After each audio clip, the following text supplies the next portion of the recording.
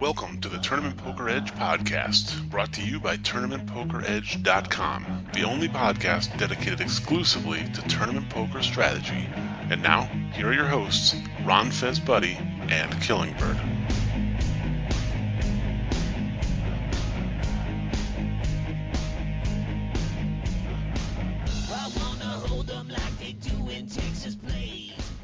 Hello, everybody. Welcome to the Tournament Poker Edge podcast. Killingbird here, and as always, I'm joined by my co-host Ron Fezbuddy. How are you? Good, bro. How are you?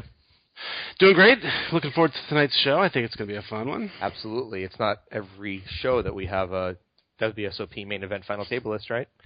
Yeah, I think it should be fun, and I think I've only talked to him a little bit, just sort of in the preparation for having him be a rep TP in the final table, so don't consider him somebody that I know very well yet, but in a little bit of interaction, he just seems like a really cool guy and a fun guy to talk to. So for those of you who don't know what we're talking about, Rob Salaburu, if you didn't see the main event, he was repping TPE, wore a TPE patch. We sponsored him, and as Derek was saying, the guy definitely had a reputation, right? He got some negative feedback too from some people, in regards to his behavior, which I think was a little unwarranted. But he's just a really cool guy. I mean, from my conversations with him too, and really smart poker player, really interesting guy. Thinks at another level as well. So it should be a good conversation with Rob today. Yeah, I think the best way to describe him is polarizing. Like, there are people who loved him, and there were definitely some people who did not love him. But I don't know. I mean, he seemed like he was having the most fun of anybody. So there's something to be said for that. It is supposed to be a fun game, after all. Absolutely. So it's good. I'm glad. Good to talk to him today. It'll be good to talk to him in a bit. Yeah, looking forward to having him on. And before we get into that, I know you got some poker to play pretty soon, right? Yeah, I'm going to the Borgata, and we're recording here on Monday, and I'm going to play one tournament in their fall series on Wednesday, and then I'm going back for the WSOPC, the circuit event in Harrah's in December, and most likely going to pay that main event. I'm just playing really well right now. I'm feeling really good about poker, and I'm making really good decisions, and I'm also running well. Yeah, that always helps. Which, it's still a month away, so who knows what things are going to be like in a month from now. But yeah, I'm going to go play that, so I'm looking forward to it. I got some live play coming up. Those are two pretty good tournaments to play, too, because the Borgata, I mean, we've talked about this several times recently, but they run such a great series. Yeah. And then, of course, that WSOPC main event is just going to be a great structure with, I'm sure, a huge prize pool. Yep. I think they had over $1 million or $1.5 million or something last year. I know it was a big prize pool. It attracts a lot of players. A lot of satellites in too, so it should be a balance between some good players who are there for the big prize and the good structure, as well as some satellite entries and stuff. So, and like I said, I feel like I'm playing. I think I'm playing the best poker I've ever played at this point in my life. So I'm just killing me that I don't have full tilter poker stars to play it on. Right. You could go grind the $5 rebuy on Mock. Come on. I do. Yes, you do. And you won it recently, didn't you? Yeah. Or you finished second. I don't know. I've been playing a lot, so if either won or there's like 200 runners, right, in a lot of these tournaments. Yeah. So I'm pretty sure I've won or final tabled or top 3 to every one of the nightly tournaments I play. It's just there's so few. There's so if you're going to make a final table 1 out of every 20 times, and you're playing almost every day for a month, right? You're going to final table a lot of them. It's just how you finish, right? Yeah. So I'm heading up to AC for the circuit event too. Unfortunately, it's going to be the beginning of the series. Yeah. You're going to be out there for the end, so I'm going to miss you. But I'm going to get to hang out with Casey and T-Twist and some of the other guys and girls. I believe Jamie Cursett is going to be up there as well. So we'll get to hang out with some of the pros, and I know a bunch of members will be out and stuff. Yeah. So that'll be a fun hang, but of course it'd be more fun if the whole team was there. Yeah, but it's killing me that I can't make that. I have just a previous commitment that I have to go to that weekend. But that's going to be, talking about juicy, that's the tournament you're playing is going to be the juiciest one. It's the first, those WSOPCs, event 1 is always like, $300, $500, huge player pool, a lot of soft spots, good structure. Yeah, and it's 2 starting days too, so you kind of get you get a big prize pool, and B, you get a chance if you do, run into a sick cooler or lose some kind of big flip or something, you do get a chance to get back in there, and you're so plus EV that it's worth it to fire those extra bullets. So. Right. Well, yeah. So I'm gonna miss you guys, but if any members are around during the either I think we're gonna put this out soon, right? Yeah. This will be up probably Tuesday morning. Okay. So if anyone downloads this and is gonna be at the Borgata on Wednesday, just hit me up. Let me know. I'll be around playing, but I'd love to meet up with members, at some point. And then anyone who's going to be there during the main event of the WSOPC, let me know. And my TPE family won't be. I think you and Casey and Titos are going to be gone, right? Unless they run the table or they. Yeah. So yeah. Certainly, if I win that first event, I might hang around for the main event. So we'll see what happens. And as always, we always tell people, follow us on Twitter, and you can. We always like to say, we're at this bar, we're at this restaurant, come hang out. We're always more than happy to hang out with people. So. Right. Well, I think it's also worth talking about here. The biggest news of the week is it's been a pretty busy couple of weeks since our last podcast. The final table happened. We're going to get fully into that with Rob, but Full Tilt is back online, huh? Yeah, I know, and I think I hit you up on AIM or Skype today and said seeing screenshots of Full Tilt Poker is killing me. Yeah, I can't even handle it. I know. It looks so good. What was your avatar? Pilot. I had the pilot. The pilot. That's right. I had the monkey because my kids loved when I made the monkey smile. and they also loved when I folded because the monkey would show up from behind the cards, Yeah. And they're like, make the monkey come, make the monkey come. Yeah. That's awesome. And then I make them smile and get mad, just roll them on the floor. Yeah, I never knew how much I would miss playing with the avatar as much as I do now. Yeah. I just remember you could, I think it was just F1 through 4, and you can make all the smiley faces. Yep. Well, congrats to all our non-U.S. Friends and listeners who, finally got their balances back, got their Full Tilt back, got another site to play on. Happy for you guys. We're jealous, obviously, and we're hoping that this lame duck session of the Congress will produce a bill.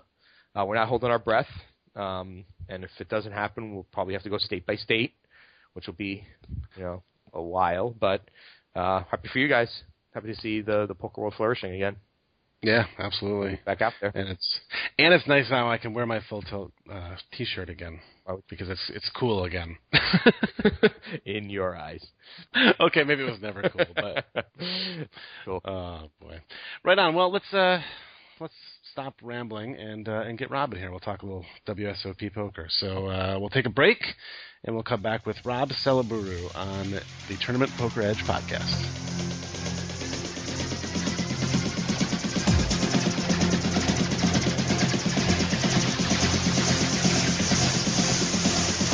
If you are looking for the best MTT training site on the planet, look no further than TournamentPokerEdge.com. Tournament Poker Edge focuses exclusively on multi-table tournaments and features some of the best live and online pros. No waiting through cash game videos looking for the occasional tournament video. Tournament Poker Edge also offers strategy articles, forums, a member chat room, and much more. So visit TournamentPokerEdge.com and start taking your game to the next level now.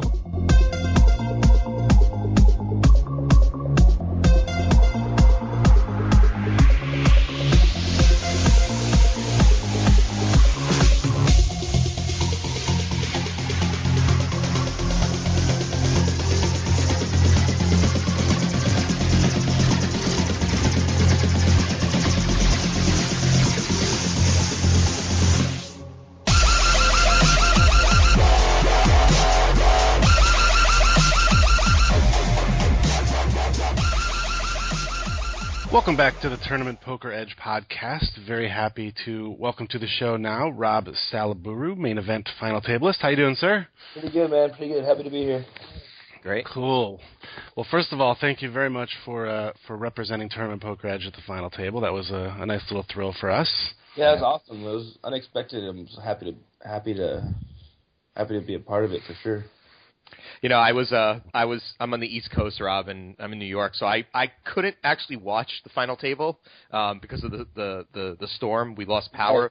but I still had cell service, so Derek was like texting me, Right. here's what's happening, here's what's happening. That dude. It was good to get those updates, while it was going on, but I missed Right, it. it'll last longer. Yeah, it was. I was really upset when I got the text that you busted and how you busted, with the major hands, Yeah, for sure. But Yeah, the only thing that kept me sane was I was like, well, he feels worse than we do, so I can't feel too bad. Yeah, for sure. What was that like? I mean, obviously it's a huge build-up to the November 9, and you spend all that time waiting to play, and you kind of got off to a quick start too. I mean, I think you chipped up from like 15 or 17 million up to like 25 almost right away. Yeah, I went to 15 to 25 basically right away. I was getting some good hands early. I mean, it felt good at the beginning. I could tell a lot of people were nervous, and I was nervous at first, but like after the first hand was dealt, like I felt pretty comfortable, Yeah. now, It seemed like nobody was willing to really make any moves early or play any big pots, which I guess is kind of consistent of a lot of past final tables. So I guess to come out firing early like that is the way to go, and of course it helps to get hands. Right, it was a combination of two things, but I mean, obviously, yeah, that was kind of my strategy going in because I just felt like you just said, people are gonna. I watched the last 10 of them, and I was just watching how. I mean, even though it doesn't matter, it's completely different players, everything about it, but the stage is the same, the feeling's the same, so you can understand how humans can react similar to the same situation over the course of time. You could see it, you know what I mean? Yeah, And I saw the guys come out hammering, and then I saw some guys just chill back, like Peter Eastgate just chilled the whole time, just waited. Right. And then there's other guys doing crazy shit, but at the time, you literally go back and you laugh. It's 4 years ago, and people were 12xing pre-flop. Jerry Yang. Yeah, what is this guy doing? It works for him though. That final table literally is a comedy show for me, him praising God and everything. It just makes me laugh every single time. Did you actually go back and watch other final tables from the past? Did you? You watched all of them? Oh, that's cool. So, how did you get? Did ESPN send them to you, or did you? No, just YouTube. Just YouTube. Okay. Beautiful thing, yeah. Well, that's cool. I never thought about that. So you went back and watched how other people. Did you see any interesting styles or patterns develop or anything you wanted to model by doing that? No, not. I didn't like I said the game's gonna be completely different with the players, but it's the same. I guess I just wanted to get a feel of the stage, you know what I mean? How it's going to affect people. And you could definitely see how it affected more people than others, Yeah. And then even on our final table, you could definitely, Greggy came outside, after the first break, and he was yeah, I was kind of nervous at first, but after, got into that big pot right away, he feels comfortable now. You know what I mean? So you could even, anybody that was there, if you feel it, so. What I thought was interesting, because just hearing about your background and reading up and seeing you talk on or hearing you talk on other podcasts, you've put in a ton of hours in MTTs, right? Yeah, it sounds like at one point you were playing thousands a year. You were a grinder pretty much, right? Yeah, I mean, I went from cash game grinder to 2 years of being an MTT reg, Right. So you know all about final 2, final 3 tables, short stack. You know the whole swing and the momentum of tournaments, but this being the main event and the live stage, and not even just the final table, but playing on down the last couple of days. How? Let me see if I can phrase this question. But how different does it feel from when you're in a normal late stages of a tournament when you're in this stage? Were you able to sort of shut that out and play? Because you seem pretty much the coolest of everyone. Yeah. Maybe Greggy, but for the most part, he seemed pretty calm. You seem really calm and just playing tournaments like you were playing, a Sunday major or something. Yeah. I mean, like I said, like you just said, I've been in that spot so many times, and at that point, I wasn't even looking at pay jumps the last. Right. I mean, I didn't look at pay jumps honestly until I made the final table. I was just I had one goal, and that was just getting through and making making these chips do something and get me to the stage where I need to be, So at that point, I was you're after day 7, you kind of block everything out, man. You have to just you haven't done anything yet, Right. You feel it, it's close, it's there, but you haven't done shit until you make it. So just really try to focus and block everything else out, and I was just playing solid I would play any tournament. You know, I was taking every spot I thought I should take, and I felt like making the right moves. That's why I felt like I did the best in that tournament than any other tournament. When I saw a spot, I took it, and I took it relentlessly. You know, that's awesome. That's so huge to do, and then on a tournament at that size, it just makes it that much better because, like you said, it's the main event. People are freaking out. You know, so the people that affects really badly. Now, was there a point in the main event where like the switch flicked? I mean, I played a couple of them, so I've been through. I made day 3 once, and I busted out on day 1 twice. So I only have one experience of not even a deep run, but just making multiple days. And I say that for me, you know, the first couple hours are a little bit nerve wracking, and then you start to get relaxed and play just poker at a certain point, and then it started to feel like, okay, we're getting close to the money, and that's as far as I've gotten. I started to feel a little bit. It was like a different type of tournament. Did it just feel like, you know, whatever for you up until a certain point, or did it feel like something interesting was happening or special was happening along the way? After getting through day 1, because last year I didn't get through that. It was cool. You know, I just wanted to back up. Well, that's a lie. That's a lie. I got to day 2 or 3 last year, but my whole thing was just trying to bag up every day. Like my buddy before the tournament was like, "Rob, don't punt this one, just bag up every day." And I was like, "Yeah, you know, that's all you have to do. I can't do anything fucking else." You know what I mean? Yeah. Yeah. So when you're playing a tournament, like it's a fucking marathon, you know, and you can't justify anything in that given moment just to go for it. Yeah, I don't know. I feel like there's certain spots where I wouldn't want to put myself in a position where like my whole stack was ever in jeopardy. You know what I mean? Like I just played really, really. I mean, it was just so deep. You can play a lot of pots, and you can play a lot of pots in position and just like pick your spots. You know, so it's a great tournament. I don't know. I just felt like after day 5, day 6, when we started getting down like 300 people, and then that's when I like tournaments, you know what I mean? Because like Sundays you just black out and you're like, okay, like you wake up and there's a tournament, like you have like 150K and there's 300 people left, and you're like, okay, let's fucking win this one. Yeah, you know? right. You're after like 12 tables, and you narrow down to 2 or 3, and then all of a sudden there's a couple big stacks, and now right. it's okay, let's go time, you know. Yeah. So you start feeling that kind of shit. Like whenever you can grasp winning a tournament after cutting through any kind of field like that, like putting yourself in top 5, top 10% of the tournament, it's like feels really, really, really feasible. You know, I feel that way just because I played something like. I mean, I think I'm gonna win every fucking tournament I get down to 100 people. You know, it's just like how your mindset is when you play a lot of MTGs. Like you just want to. I mean, obviously you have to be realistic, but like that's what I went for. I played for the win. You know, so I didn't really give a fuck about pay jumps or anything like that. I just played, like you said, I just played tournaments. I just went for it and spot. Right. Speaking of multi-tabling, were you playing like 8 or 10 other tables while at the final table of the main event? Because you act very, very fast, and it seemed like you had other hands to get to. Yeah, I mean, I've just acted that way my whole life whenever I've played. I don't know. I've done the whole slow thing I've done, and I feel like whenever I go against my first decision, it's always wrong. And I just feel like think long, think wrong when I play, you know? So right. I guess that everybody that's ever played with me is always like, what the fuck is wrong with you? You know, like, why are you so crazy? I'm just like, that's how I play, you know? I guess the question, though, is there ever a spot where you actually need the time to think that has thrown, like, that's given away information, do you think? Has that ever happened to you, or is that not really an issue? Yeah, probably. I mean, there's probably spots where, I could agree with that, but there's... I don't know. I mean, obviously, I also do it for other reasons because it makes like people think I'm like so crazy and whatever, but it just like throw chips around the pot. So I get like paid off by old men all the time because fucking they can't stand it. Like they start like just tournament in WPT. Like I was raising this guy and he just like started throwing the chips in the pot. Like he's like, I can throw them in the pot too. Yes, you can, sir. You can do whatever you please. You know, it's just like the fuck out of them. I don't know. I don't like it. So I've always done it ever since I was young.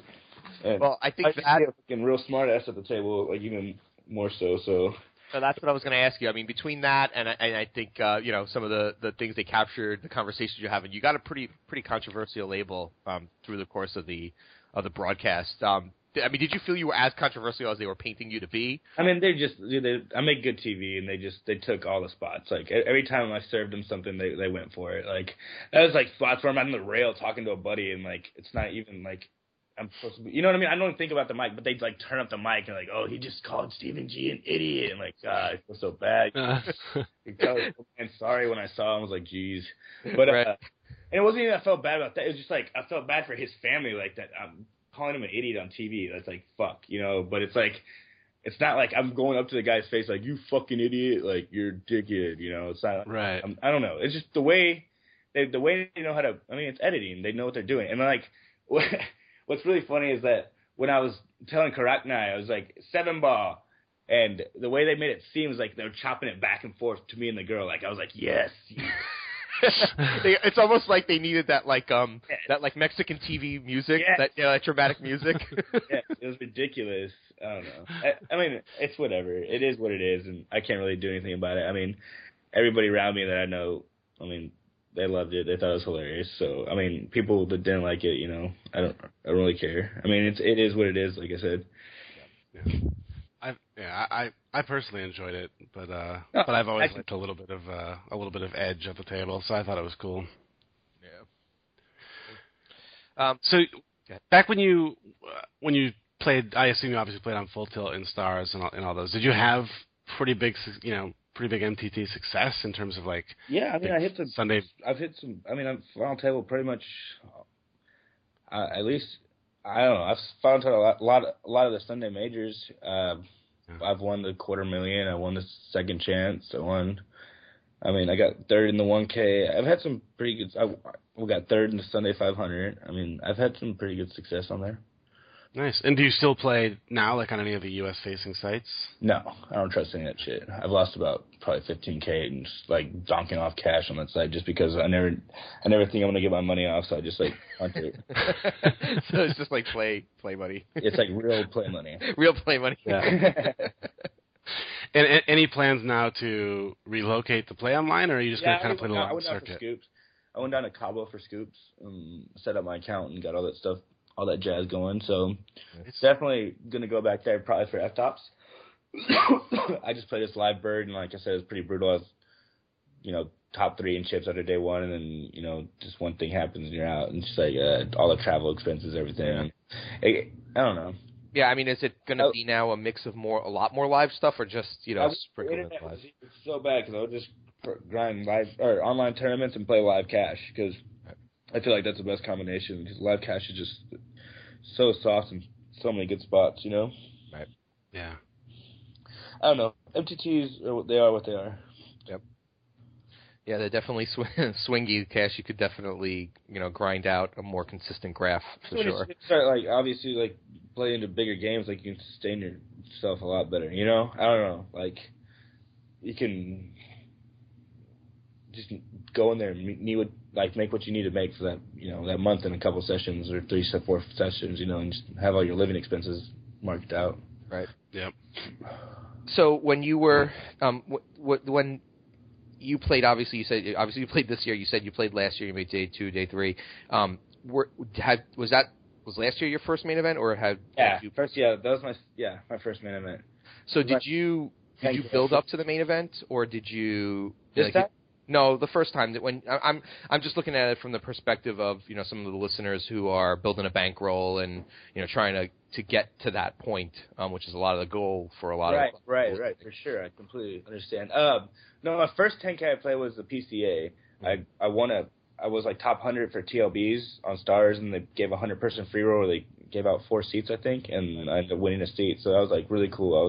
That was when I first started grinding MTTs, probably 3 or 4 months into it. Mm-hmm. And that was a cool experience. So that was the first time I got to play one because I satellited. And the second time I was playing, and I sold action for it. Mm-hmm. And so basically, I was staked at the time for the first one, and I think my backer sold pieces of me to people. Oh. So, wow, gotcha.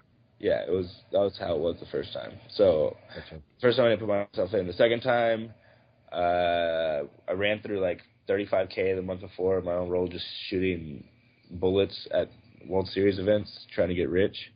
and it didn't work out. So don't do that. Management kind of people. Would not recommend it. And so then I was pretty much bust. I had about 5-6K.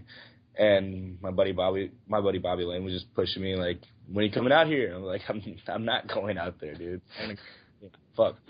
And he's like, dude, you got to get out here. So I got a lot of good friends in the community, and just like sold action to Stevie 444 and a couple other buddies, and my rest of my piece, and was out there. I was out there on a whim, bought a one-way ticket, was ready to go.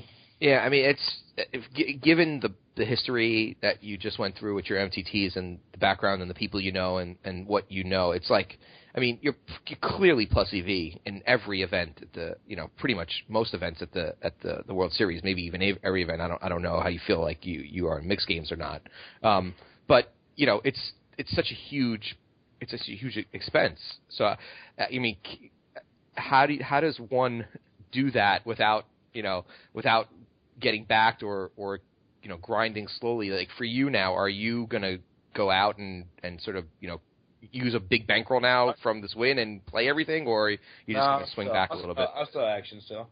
Yeah. I mean, the thing is, tournament variance is huge. You know what I mean? And at the end of the day, it's like, yeah, I want to capitalize on a heater, but I don't want to put myself in a position where I've put myself in the past, Right. Like, having 50, 60, 70K, that's a lot of money, and fucking that off is stupid. Now I have a amount of money that if I fuck off, I'm going to be really pissed off at myself. You know what I mean? Yeah. Like, yeah. It's a different ball game, and I just want to make right choices and not just go leaps and bounds over what I need to be doing just because, Yeah.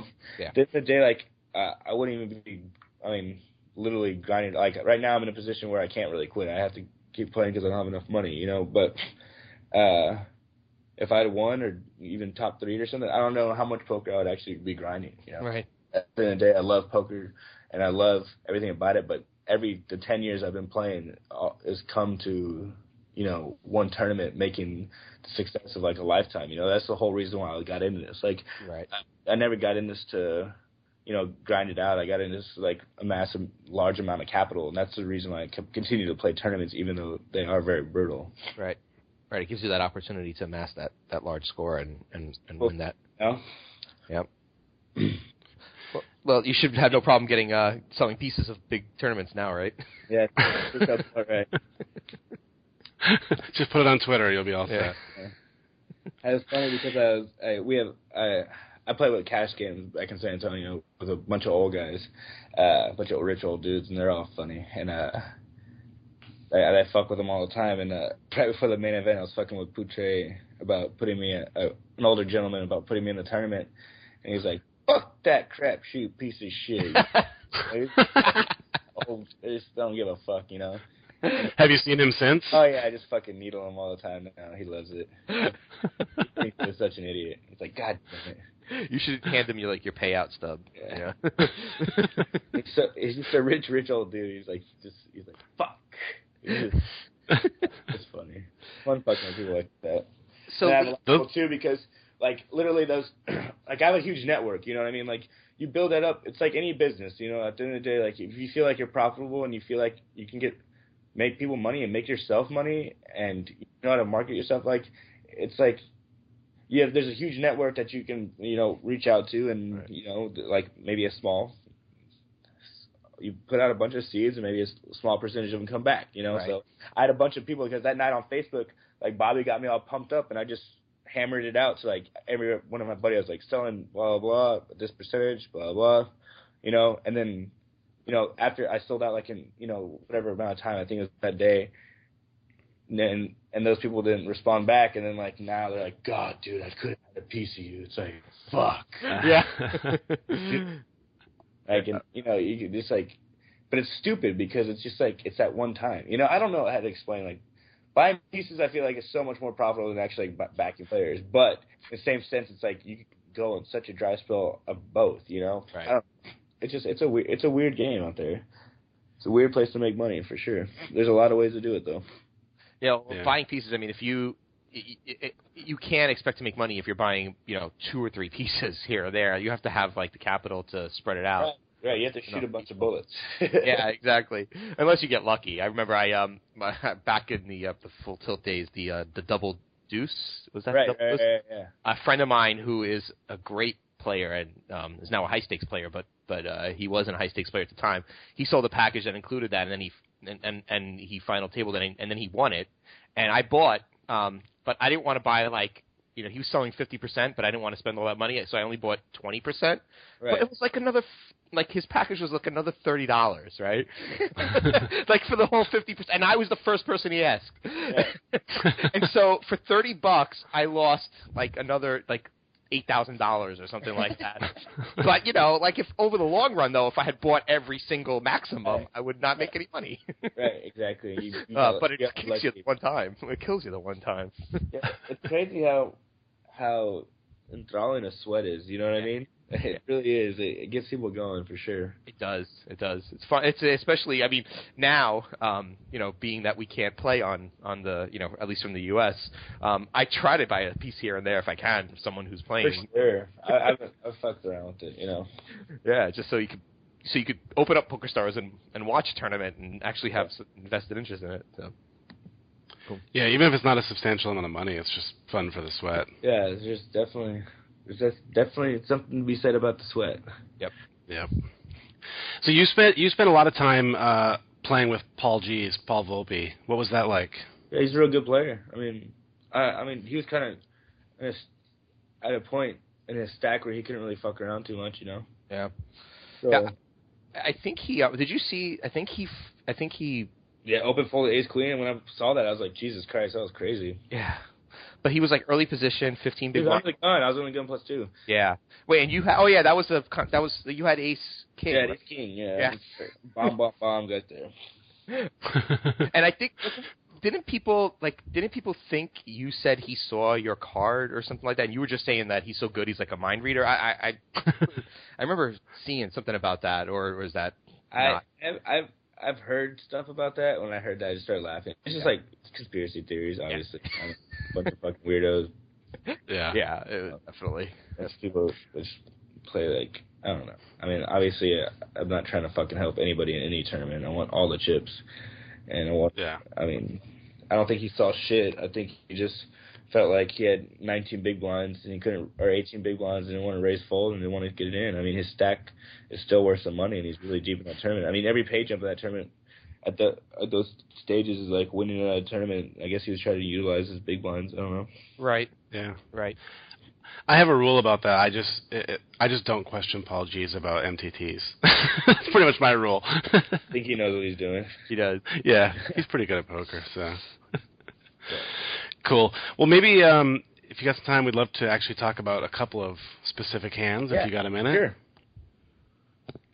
Cool. Diego, you want to take the first one from the Ace Jack hand? Sure. Okay.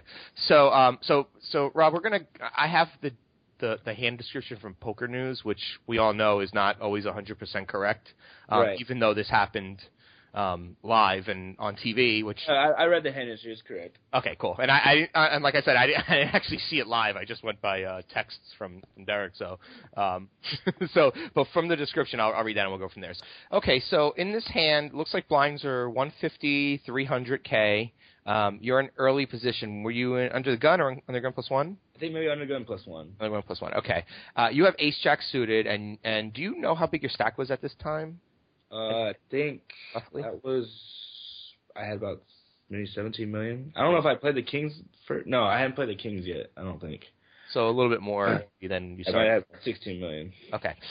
So you have Ace Jack suited, so you open to 610. Pretty standard open there.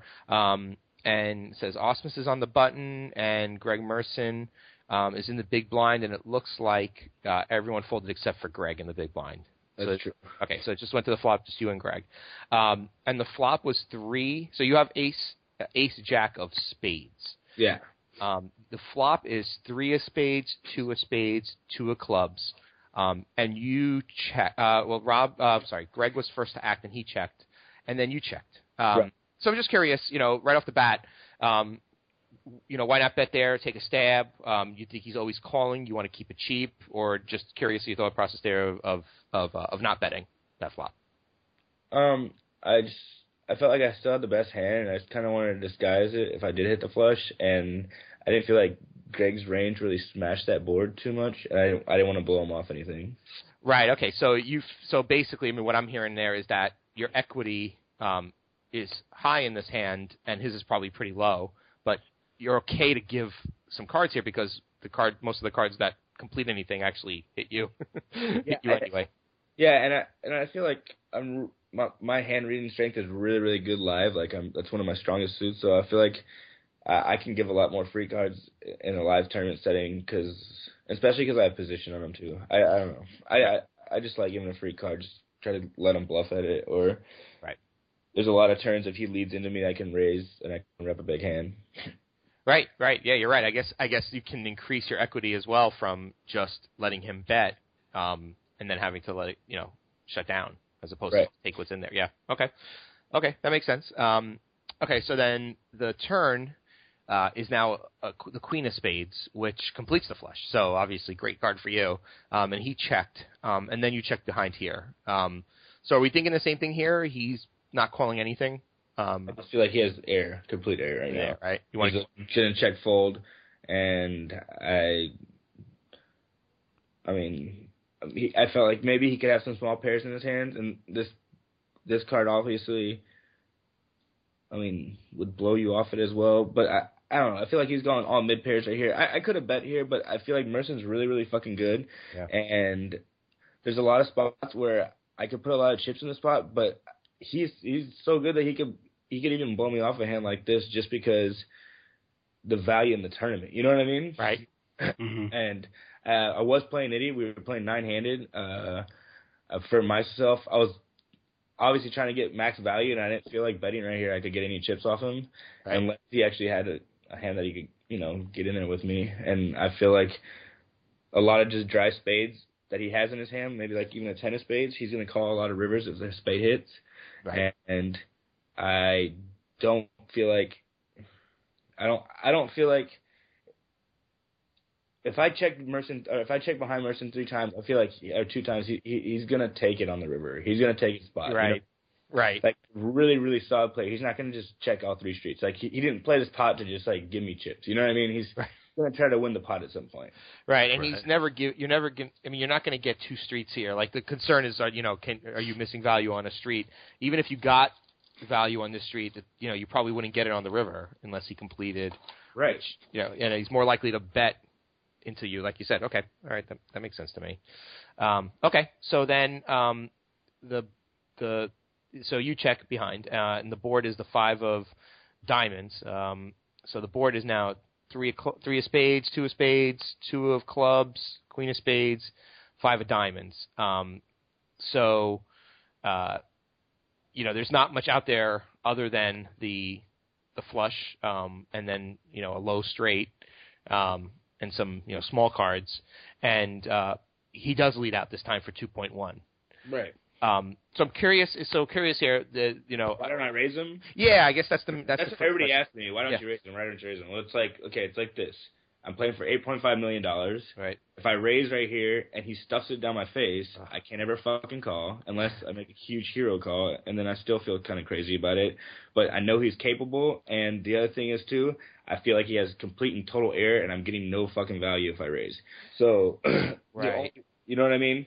Like, I feel like he's never, ever, just doing this with a hand. Like, I just don't think he has a hand right here. Yeah, that's the key. I think that's it right there. You're not going to get any more value from anything other than beat stuff that has you beat. Right. And the other thing is, it's like he just 2.5x pot. There's how much more chips am I going to get out of him? He put so many chips in this pot. You know what I mean? When I raise him and he's going to call, like he's not going to. Some lower flushes he calls, but. Right. The way I play my hand to raise the river, it looks so strong. What can he call with? It's, right. I don't know. It's a catch-22. Like at that point, I feel like if we're shorthanded, I'm probably there's gonna be spots where I feel like I'm gonna raise there. I felt like it was a very literally it was like 4 hands into the tournament, so that probably had a lot to do with it as well. Honestly, there's a lot going through your head besides just what's going on right there. You try to block everything out, but I have like this dude from across from me, like chopping his like hand across his neck, like you're going out. Like I'm like, what's going on over here? You know? This is not what I signed up for. Yeah, I try to play poker. So I mean, there's obviously a lot of factors that go into it, but yeah, honestly, those are the three main reasons. I feel like he has. Bottom line, he has nothing. Second of all, if he does have something and he crams it on me, at full. And the thing is, he is capable of doing it without anything. And then I feel like a big fucking idiot. You know what I mean? For opening that door. You know? Right. It's like opening Pandora's box. I mean, he's a really, really good player. Yeah. Yeah. And I felt like I felt like at that stage of the tournament, it was just the right play. Yeah, and I guess that makes a lot of sense, and I think that's a crucial fact there. You know, some people think, well, I got, you know, top flush here. He likely doesn't have a boat. I should bet because I want to get as much value as I can. But they're not thinking about the fact that most of the time he's just folding anything. You know, you don't have that's behind you. But if you knew he had like King 10, right? Like, how much value could you possibly get here? He had ace of diamonds. I mean, that's what he had. Right. No, I'm saying if you knew he had King 10 of spades, I'm just trying to think, like, if we could see his cards and he had, you know, the next best flush, like, how much could you get from him anyway? Yeah, I mean, probably, I could probably get, like, maybe a min raise plus some. Right, exactly. So it's another. There's a lot of chips at that point, but let's say, like I said, I started with 15 or 16 million. I mean, he bet a pretty sizable amount of my stack, you know, at the time. Right. If I make it 4 and then I have 9 back and I have to fold with a shove, like I can't fold with a shove ever, but if I bust a tournament like in that spot because I open the door, I feel like it's a lot worse in the long run when you're playing for that much. When I feel like if I steal the blinds 2 more times, I'm gonna get 2 million chips, you know. So let me, right. yeah, there's just spots where like I didn't want to put myself in a high variance situation where he was, you know, and he's very capable. I mean, the guy's fucking good. And that's great insight into tournament dynamics right there. Especially, I mean, you said you played a lot of cash, but you also played a lot of tournaments, and we have, you know, a lot of people who listen to this are coming over from cash or just starting to dabble into tournaments there. So can you talk about? I mean, you talked about it a little bit, but you know, just that concept of, you know, mixing the high variance plays with, you know, extracting the most equity possible. Like how does, I know there's no formula for this and it's like a lot of feel, but you know, when you get this deep, like, you know, what's the balance that you're trying to strike between extracting the most equity possible in a hand and tournament life? I was like really, really messing with bet sizing. Like there's one hand where I had 2 8s and like there's spots where I probably shouldn't make the bet, but I feel like if I made a weird down bet on the turn, like in a spot where ball slinger flattened me out of the big blind, I think, and it came queen 5 deuce with 3 hearts, and I have 2 8s with the 8 of hearts. He checks. I bet the same what I bet Peter Free. I bet like 700 to 1.3. He calls, turns a dud like a 5. He checks offsuit, obviously, and I bet like 475. And I'm doing weird stuff like that where like I'm getting value and I'm also shutting down. Like I'm checking behind all rivers in this spot, but I don't want to call a big bet on the river. And I feel like when I do stuff like that, he's got to take the spot right then where I'm just going to obviously, I mean, if I get blown up the hand, I get blown up the hand, but I didn't risk anything. Right.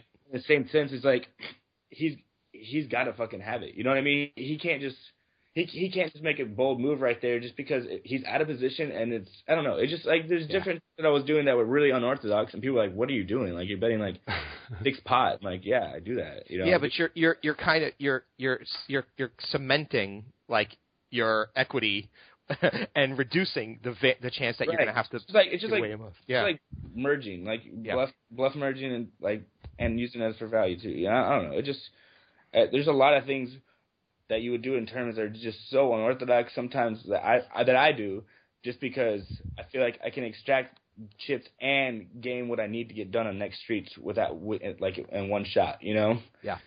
There's definitely things that you can do like that in tournaments that are way different than cash. Like in cash, like people are just going to like re-raise you every time and just reload, you know? It's like, you're showing weakness, feigning weakness, you know? Let's take the pot. Yeah, it's almost like you're giving up a little bit of value for reducing your variance there. and that's okay in these kind of spots. In spots where I had showdown value, and then right. And then there's also spots where I would take that same line where I do that, and then I have complete air, and then I'm like 2x potty and river just because I know if he can only call in a turn, he doesn't have a hand that he can call. You know what I mean? Yeah. Like if he's not raising me in the spot, it's going to be very hard for him to call on the river. Right. If I make the right bet. Right, and if he pops you back, then you know your tournament isn't at risk yet. So you can need chips and. It's whatever. I mean, obviously, I could check behind again and just take the free card, in a spot where I have some hand with some showdown value and not get blown off it. But it goes.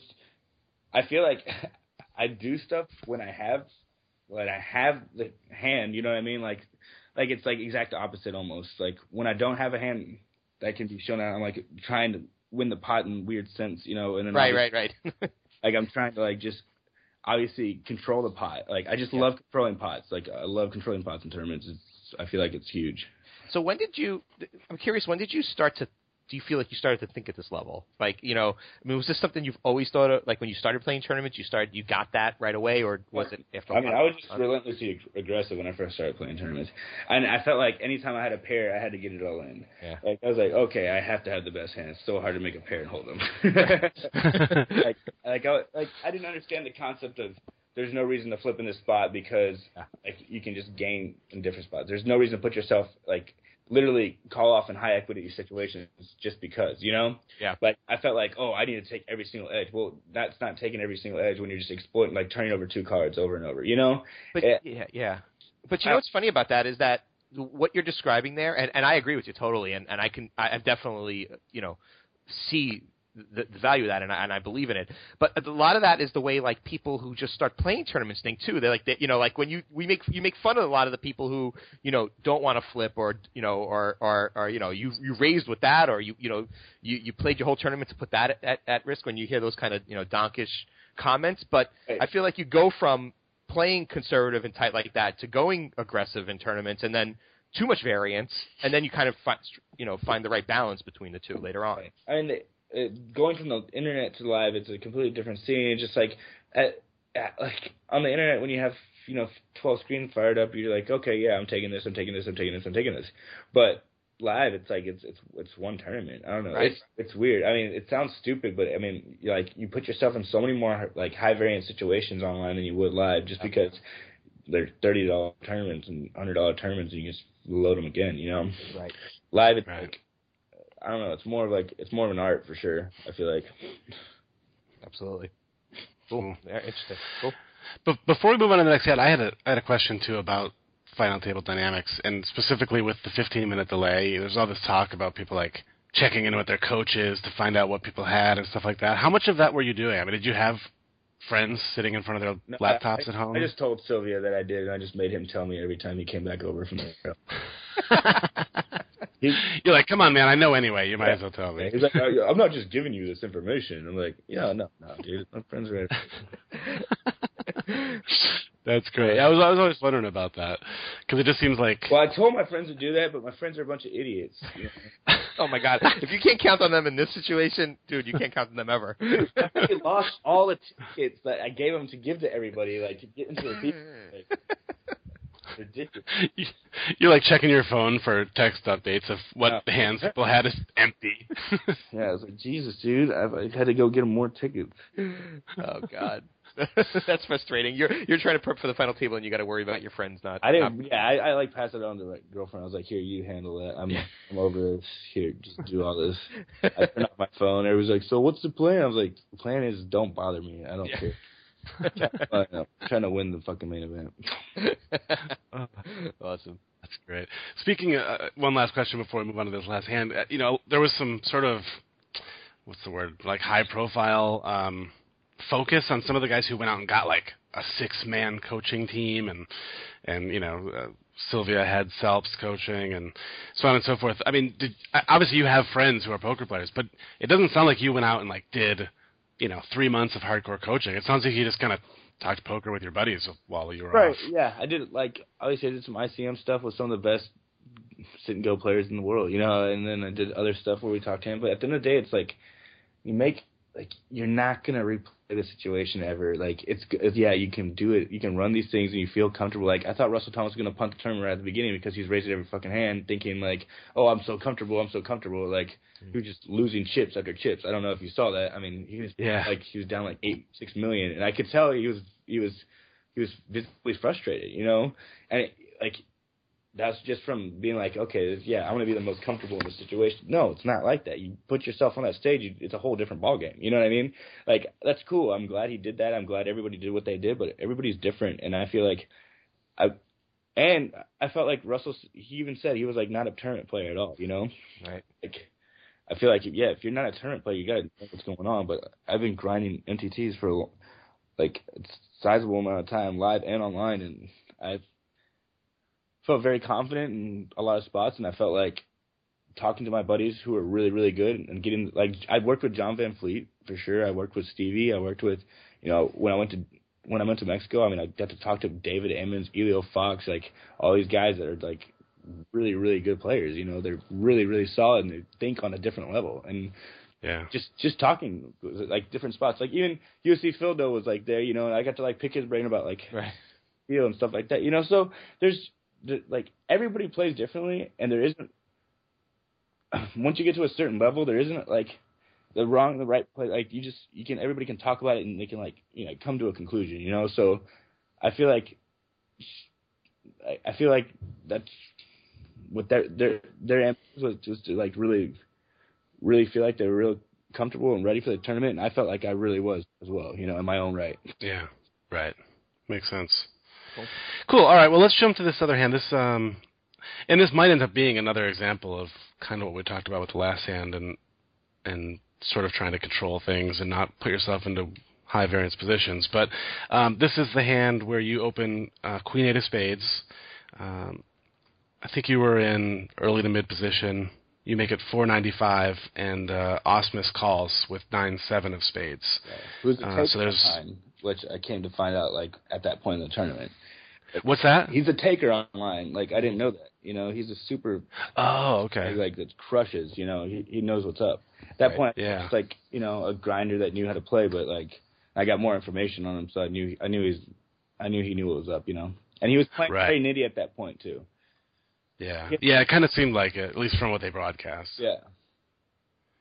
Cool. So the pot at this point is a little over 1.3 million, and the flop comes 4, 5, 2 spades, and then the Queen of Diamonds. So pretty much, if you're going to open the Queen 8 of Spades, this is pretty much your dream flop, right? Yeah, flop Jim. Yeah. So Ausmus checks, and you bet 580K, which is basically like half-ish, a little under half pot. Ausmus calls. Probably not. I mean, that's, I think, pretty standard, pretty straightforward. So the pot's now 2.48 million, and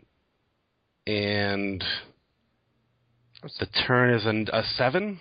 The turn is 7. Yeah, because it gives me a gutter ball. Yeah, and gives him a pair to go with his. Right, he has 7-9 of spades. That's true. Yeah, and at this point. But I don't know that. Right. I'm just kidding. So Ausmus checks, and then you bet 1.2 million. So again, about half pot. Right. And Ausmus calls. So now at this point, the pot is 4.8 million, and then the river is some random blank. Right. Or no, I'm sorry, it's a queen. Right. It's not a random blank at all, actually. It's the unblankest of cards. Yeah. So it's a queen giving you trips, and Ausmus checks again, and this is kind of one of the few times where you didn't snap move. You kind of thought for a second, and then you almost looked like fine. How much in it I was. Is that what it was? Like how my friends. I was like, am I really gonna check this here? But yeah, there is just I had spades in my hand. It's really hard for him to have spades. I have them. You know what I mean? Right. And what is he gonna be completing with on the flop? Like there's some 5s and 4s, sure, but obviously, I didn't think my hand. Where from his calling range, I honestly, I didn't even think he was playing as loose as the 9-7 suited. You know, I played a hand with him one hand earlier where he did show down Jack 9 of Hearts, but it was a completely different game. He was in position and I don't know, out of position. I felt like his calling strength was pretty strong. I felt like I could get called by 2 8s, 2 9s, but there was 13 or 14 left, and his stack size at that point, I think he called 2 streets, and it left him with about little under 8 million, and I didn't want to bet fold into that stack, and I didn't know. I really didn't feel like confident. Like I didn't feel that confident in the hand, honestly. I just didn't feel. Yeah. At that point, it was just one of those feel things. I mean, obviously, like I can bet 100% of the time and bet, raise fold 100% of the time. You know what I mean? Like once you stick it or do something, I can get value from a lot thinner range. But I don't. At that point in the main event, I guess, like you said, it was one of the hands I actually stopped and thought about, and I just felt like, again, I was playing a good player. I knew what was going on. He knew what was going on, and. Yeah, for you tanked for an eternity. Yeah. I just felt like there's a lot of queens in his range that he's calling it too, and he's going to just check call a lot of queens too. You know what I mean? Right. I mean, yeah, it's kind of you make a good point that you obviously have 2 spades, so he doesn't have that very often. So his range for calling you on the flop and the turn is a lot of queens. Right. That's what I'm saying. Like that's what people are like. Well, yeah, you can also be calling 8s, 9s, and I'm like, yeah, for sure, he can be doing that. You can be doing anything in this game. But at the same point, right. Like. I don't know, man. It's just certain points. Like I said, I get thin value sometimes, and I don't even go for value when I have the nuts sometimes. I don't know. I just balance it in a weird way. I don't know. Right? Yeah. I mean, it's probably bad, but in the same sense, I don't care. I mean, I play my own game.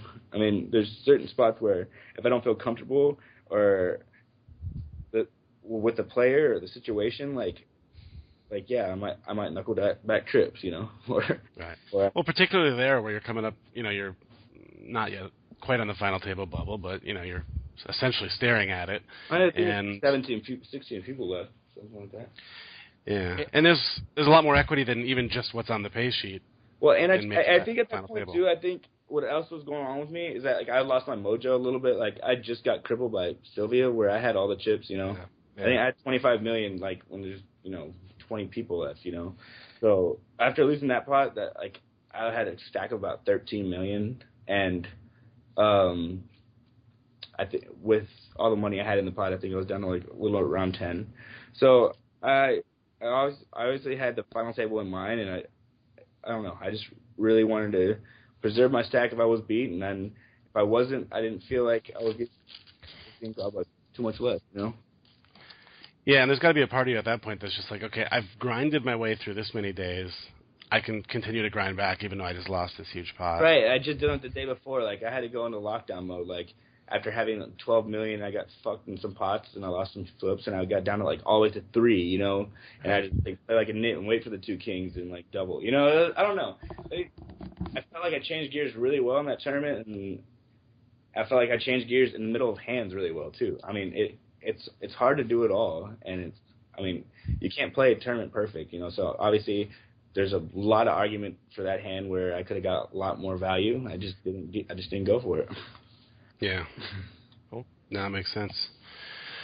Cool. Obviously people would probably ask us why we didn't discuss your bust out hand, but I think it's kind of standard from your standpoint, right? I mean, calling with the 7s there, but what did you think of Sylvia's shove? I feel like it was bad. I felt like he can raise fold so much easier. I have 20 big blinds. I have to have it. There's a stack of 5 million. Like I have to have it every fucking time. Yeah. Like I can't do it ICM wise, or I'm just the biggest fish there is. Right. But in his mind too, I mean, it's still profitable to shove. Yeah. Well, it's profitable, but it might not be the best play. Right. Like that's what we're talking about. But at the end of the day, like there's always gonna be the best play in somebody else's mind. You know what I mean? Yeah. Like I've argued with people like one way or the other, and like they'll just like be like, oh, well, the math says to do it. You got to do it. The math says to do it. It's like, okay, I get that, but there's also certain points that you have to take in consideration. It's not $100 freeze out. It's a fucking main event. Right. I know that sounds stupid because everybody's like, hey, you got to play every tournament the same. Like you got to go and do it, but that's just not the truth. It's not. I mean, people say that and they want to believe it, and they like. It's variance and math and this, that, but it's not. It's just bottom line. It isn't. It's like if you're playing the biggest cash game you ever played with fish, it's not going to be the same. You know what I mean? It's like you're going to make your biggest win you ever played. I don't know. Every situation is always going to be different, and to say it's wrong or right or the best play, I'm not going to say that because I don't like it, but some other people do. Right. Yeah. Right. Cool. And I have to have it, like 100% of the time. Right. It's really hard, but like you said, like he can. I don't think it's the best play for sure, but I'm not gonna dog anybody on that play. Like, play how you play. Yep. That's the beauty. It's a good attitude to have. Yeah. So what's next for you tournament wise? I know we were talking before we started recording. You just came back from Jacksonville. What's next on your schedule? I mean, I really want to go do F-Tops and then PCA. Mm-hmm. Sounds like a fun vacation plus work. That does sound fantastic, actually. Yeah. I'll go do that in a heartbeat right now if I could. Like a good combo. You're pretty interesting to follow on Twitter too. What's your you want to give your handle out? It's at Rob Salaburu. Just one word, any underscores or anything? Just straight up Rob yeah. Salaburu. Okay, cool. Yep. So ROBSALABURU. It is enjoyable. In fact, today, I learned from Rob's Twitter that male dolphins rape other male dolphins. That's true. It's a little known fact, but me and Rob know it because I follow him on Twitter. That's pretty fucked up. I read that and I was like, damn, dude, those dudes are fucking hardcore. Like prison out there. They look so sweet too. Yeah, they're just raping each other. So the sea is just one big prison to them. Yeah, basically is what it is. They're like, get me out of here. Yeah, and the beauty of it is that they could swim away at any point, but they choose to stay and get raped. God, this is starting to sound like a political. Someone's going to say something here that will not let them win office in 10 years. You know who would actually be a great addition to this conversation is Dave Emmons. I bet you don't. Yeah, he could add incredible insight. Yeah, I love Davey. He's my boy. Yeah, he's a good guy. Yeah, he's awesome. He's done some videos for us in the past, and he's not only an incredible poker player, but just a really cool guy. Yeah, he's a different human for sure. Yeah, no doubt about that. Well, cool, Rob. I want to thank you for joining us, and once again, thank you for repping TPE at the final table. It was exciting for everybody, especially I know the members. We actually had a little sweat going in the TPE chat room with I think that night we probably cracked 50 or 60 people just sitting there watching you, so that was cool. Thanks, man. Yeah, I'm glad I was able to represent you, and I obviously wish I could have gone deeper, but I hope my controversial figure helps you get some more clients for sure. Cool. Well, just go win PCA instead. Yeah. That awesome. sounds amazing. Cool. Thanks again, Rob. Yes, nice talking to you, Rob. I appreciate it. Thanks again, guys. Nice meeting both of you. Absolutely. You as well. We're going to take a quick break, and then we will come back here to wrap things up on the Tournament Poker Edge podcast.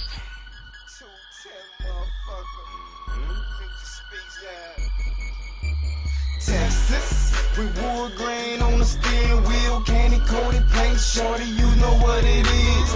Texas, where them boys stay dipping and they stay sipping on that syrup. I ain't tripping, we in Texas, and my city is the tone. Yes, I represent it, you can hear it in my tone. Boy, I stay on, I'm fresher than the baby, and yeah, I'm the shit, but you can never change me. Self-made hustler, I'm going in that water. I'm colder than the mud, but call me fire starter. Yeah, I stay hot, my city still blazing, and hoes call me NBA. They say I'm so amazing. I'm married to the streets, I fuck around with the curve, trying to ball in my city like I play for the Spurs. Yeah, and I hate the Popovich. I'm a player, not a coach like Greg Popovich. Yeah, I talk a lot of shit like I swallow myself. The dude stay sick, and I ain't talking about my health. When I die, remember me like the Alamo, sitting high like a slab off a 24. In Texas, with wood grain on the steering wheel, candy coated paint, shorty, you know what it is. Texas, where them boys stay dipping and they stay sipping on that syrup. I ain't tripping, we in Texas. 281-214-97. Welcome back to the Tournament Poker Edge podcast. Big thanks to Rob for stopping in today. I enjoyed it. I think he's a fun guy. I think he's interesting to talk to, and I think he kind of had a cool take on the whole final table experience. Yeah, I mean, not many of us has been in his situation, obviously. If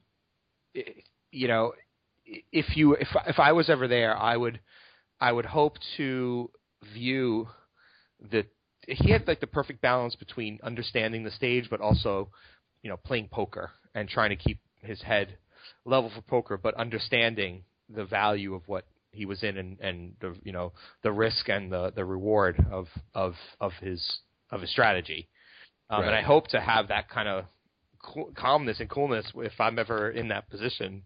Like he is, I think he handled it really well. And like I said, I know the guy was controversial, and he got a little bit of his his take on how they edited him, right? Yeah. I mean, look, if they captured the chat windows of a lot of people during tournaments, like their IMs or their Skypes, conversations about other players at their table. Yeah, like how many? I consider you and I both pretty nice guys, but I'm sure hundreds of times we've like gone to dinner break or something. God, I got this idiot at my table. Right. He's like the worst player I've ever played with. I mean, that just happens. It just happened to be that Rob had a mic on every time he went to talk to his friends. And I think he did get a lot of. Look, whatever. If you guys don't agree with me, and you don't like him for this, I think he got a lot of negative backlash, unwarranted, for rooting against Hill to bust. I mean, you're rooting to make the November 9, and if he couldn't keep that quiet. I don't really fault him for that. It's hard not to root externally to make the final, the November 9. So yeah. I don't expect it. I don't expect anybody to listen to us and go, "Oh yeah, they're right. I like him now." I mean, but I just think different people like different styles, and I think it's one of the first times in a while where the ESPN and the World Series had somebody that they could kind of really paint as a villain. Yeah, that made it that deep and was actually good, and wasn't like barking or something. This is real, real action and a real. And he had a lot of chips. And I think they took that opportunity and kind of ran with it by sort of showing a lot of footage of him, dancing around. They always will. But I will say that I really enjoyed the conversation with him about variance and dynamics and understanding the value of your tournament life and going for value as opposed to increasing the risk. I think those are all vital elements, and how there's no standard play. Well, I mean, sometimes there is a standard play, but a lot of times, you could argue a lot of different options, and everyone plays their own style. And some people are obviously better than others, but you really shouldn't discount some strategies. There's a lot to be learned from different people and the way they play. Yeah, and so many things are results oriented. Obviously, I mean, everybody has talked about how great Merson has played, and I absolutely agree. But let's not forget there was a hand where he shoved all in with like Jack high or something, and Queen Jack, and it worked. And it was an amazing play. But if he's beat and he gets called there, then everybody's talking about how he exploded and blew up. Right. So obviously the way things turn out and the way the results end up affect people's perception of how certain people play. Right. So it's easy to go, well, he should have bet trips on the river when he had queens, but if he does that and then gets all the chips in bad against a bigger queen or something, then everybody's like, why would he ever raise there? Right. Why not just call or just check behind or Well, there was also a spot where Merson, I think he put in 50 bigs with threes or something like that, on a 5-bet. Yeah. But he could have easily been, seeing 8s or 9s or 10s, which I guess his thinking was 8s or 9s or 10s are folding there because of the size of it. But, to your point, he's valid. People do get aces too. Well, I mean, the point is that as good as you are, and Merson, will come down as good as there is, you're still going to make some mistakes here and there. Sure. I mean, if you may not call that a mistake, you may, but no one plays perfect for, so many days and doesn't have one or two spots somewhere at the minimum. Yeah. But I enjoyed that, and the Ace Jack hand I thought was a good conversation around, going for value as opposed to preserving your stack in certain points. It's important as a tournament player to understand. Absolutely. Yep. I thought it was cool too to hear. I hadn't really heard much mention at all about who he had kind of talked to about the final table and stuff. And again, he made it pretty clear that he didn't go out and get hardcore coaching. But I mean, having Stevie 444 as sort of your coach for what is essentially a really big sit and go is a pretty good coach to have for a sit and go. I mean, he might have some of the most experience of anyone there. I mean, just in terms of both live and online, a combination of the two. Right. I think experienced in that. Right. I think Merson was a little more hyped up because he had obviously won a bracelet in a really tough event. I mean, the 10K 6 max, maybe the toughest event other than the big 50K mix or something. But yeah, in terms of just sheer volume and time playing, he's a true grinder. Back in a couple of years ago. He was back before Black Friday. He was a true grinder. Yeah. One of those guys was, he said he made the TLB, right? He made the tournament leaderboard. You don't do that playing, once a week. Sundays. Yeah, right. Exactly. Yeah, that's like Sean Deeb volume. Yeah, exactly. Yeah. So, cool. So yeah, definitely enjoyed having him on. So thanks again to Rob for wearing the patch and for coming on the show. He obviously has many things he could be doing, but it was nice of him to jump on the show with us. Yep. Cool. Let's talk a little bit about what's going on over at TPE. Yeah, some good series running right now. Actually, by the time this airs, Big Dog series just ended, as did Jamie Kerstetter's premiere, which was well received. People really, really liked her series. It was a good one, so it's understandable. But it was good series just ended. You can see those on the site under videos, and we have a couple of new series coming. Ben Warrington is back for a hand history review of one of our members, and it's in a scoop or W Coop. I can never remember, one of the two. A 215 that the member makes the final table on, and I think Ben played with him deep as well. So he's nice. merging some of that, those hands into the hand history, and talking about his perspective on the play as well, being at the table with the guy. So that'll be cool. Yeah, that should be cool. And Ben's series are always good. I mean, he's consistently one of the highest rated pros, and he's got a new mic. So, nice. Yeah, he even says it in the kickoff of the new series. He's like, I got a new mic. I also have not placed the mic on my lips because for some reason he had it so close to his mouth that every time he would breathe, they'd get feedback. But that's been all corrected. No more of that problem. High quality series, a long one. And if you like hand history reviews, this is going to be a good time for you, because we just got off of the two live sweats, the Jamie and the Big Dog, who Big Dog's was a Sunday Million Deep run, and Jamie's was a couple of mid-range tournaments. Ben is doing this member hand history review, and as is Chris Moon. Chris Moon is back with his second series for us. Also very highly regarded series. And talk about a Twitter that you should follow. Yeah. What's his Twitter account? The Chris Moon. The Chris Moon, yeah. Definitely follow Chris's Twitter account. He's an entertaining guy. Really funny.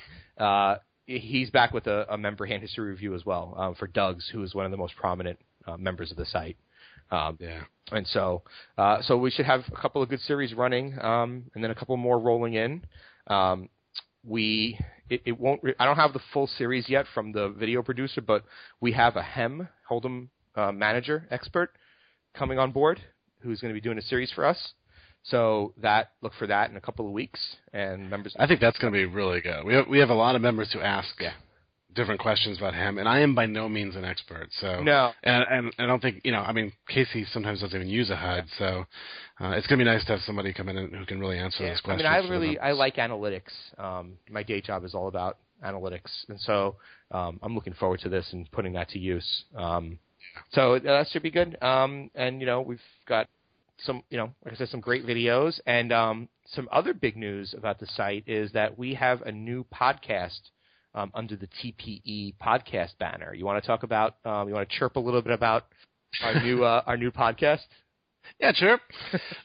This has been really cool. It's the new podcast is called The Chirp Herm Show, and you can find it if you just go over to Tournament Poker Edge and click on podcasts. You can select from the 3 different podcasts, this being one of them. And it's a really cool podcast. It's hosted by Mark Herm, a.k.a. Dipthrong, a.k.a. Chirp Herm. And it's a poker podcast, and I don't want to turn people off who just want to listen to a poker podcast, but it's a little bit of a different kind of poker podcast. It takes a little bit of a different angle, I think. Mark has had a pretty well documented rough couple of years over the last couple of years. So he kind of brings that into the show a little bit, and he talks to people about some of the challenges they're facing. But it's all poker players, and they do talk a ton of poker and strategy. So the very first episode is just him kind of introducing the show and letting people know what to expect. And then the second is Amanda Musumeci, who had a pretty well-publicized dispute with her boyfriend and actually was a little bruised up and things like that. So they talk in depth about that incident, but they also talk a ton about poker. And it's just been a really fascinating show, and people have loved it. It's gotten, rave reviews. I haven't seen a single person who hasn't liked Fascinating is the right word. He's the kind of guy, he has the stories, he knows everyone, and he's just really good at talking about it. You mesmerize listening to it because it's real. It's not, this is a guy who went through a lot of stuff. He has a great view on life, and he doesn't sugarcoat anything that happened to him or that he's done. And if you want to know what, the poker, the elite poker crowd has done or been through, what it was like at the height of, U.S. poker, and what was happening. These are the stories that you're getting, the stories directly from Mark, because he was right in the middle.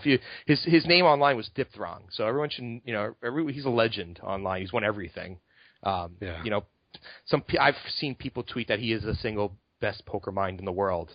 Right. So he is a fantastic player, and just a really engaging guy. And I could not stop listening to, I listened to both release shows so far, and it was really, really interesting. So yeah, I think it's amazing, and I think it's going to only get better as he gets more comfortable. One of the cool things about it is that it's not a sleek produced show. Right. It's like Mark chatting with his buddies. Yeah. About life and poker and hitting record while he does it. Yep. And I think that comes off really well and makes for a very interesting podcast, because I don't think he plans anything. In fact, I'm sure he doesn't, because I've worked with him on the recording process. He's just like, there were days where he was like, oh, who's online? It looks like Paul G's is online. I think I'll call him and record a podcast. Yeah. I'm like, all right, you go. So I think, I don't want to name a ton of names because I hate to disappoint people when they don't end up doing the show. But I expect to see a ton of really cool people on this in the coming weeks. He knows everyone. So, no doubt about it. So stay tuned. So again, it's the Sure Perm Show. Check it out over at tournamentpokeredge.com. You can find it there. And let us know what you think. And you can always also follow Dipthrong on Twitter. It's at Dipthrong, so that's DIPTHRONG, and he's been really active in responding to people's comments and stuff. And so if you have somebody you want to see on the show or you have a question for him, hit him up, and I know he'll respond. So yep, go get that. It's good. Cool stuff. Good.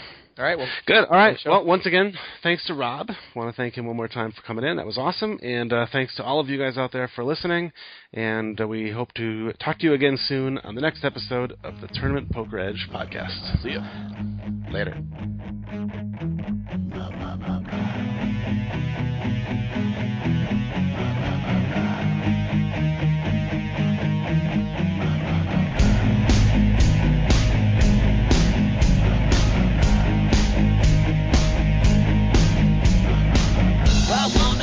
Like they do in Texas, please.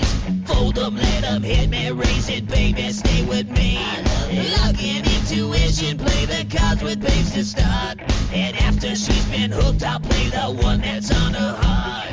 Oh, whoa, whoa, whoa, whoa. I'll get her heart, show her what I got. Oh, whoa, whoa, whoa, whoa. I'll get her heart, show her what I got. Carry by, though she can't read a mouth, hold the face. She's got to love nobody. Carry by, though she can't read a mouth, hold the face. She's got to love nobody. Poker face, poker face. Poker face, poker face. I wanna roll with her, a hard pair we will be. While little gambling is fun when you're with me. I love it. Russian roulette is not the same without a gun. And baby, when it's love, it's not rough, it isn't fun.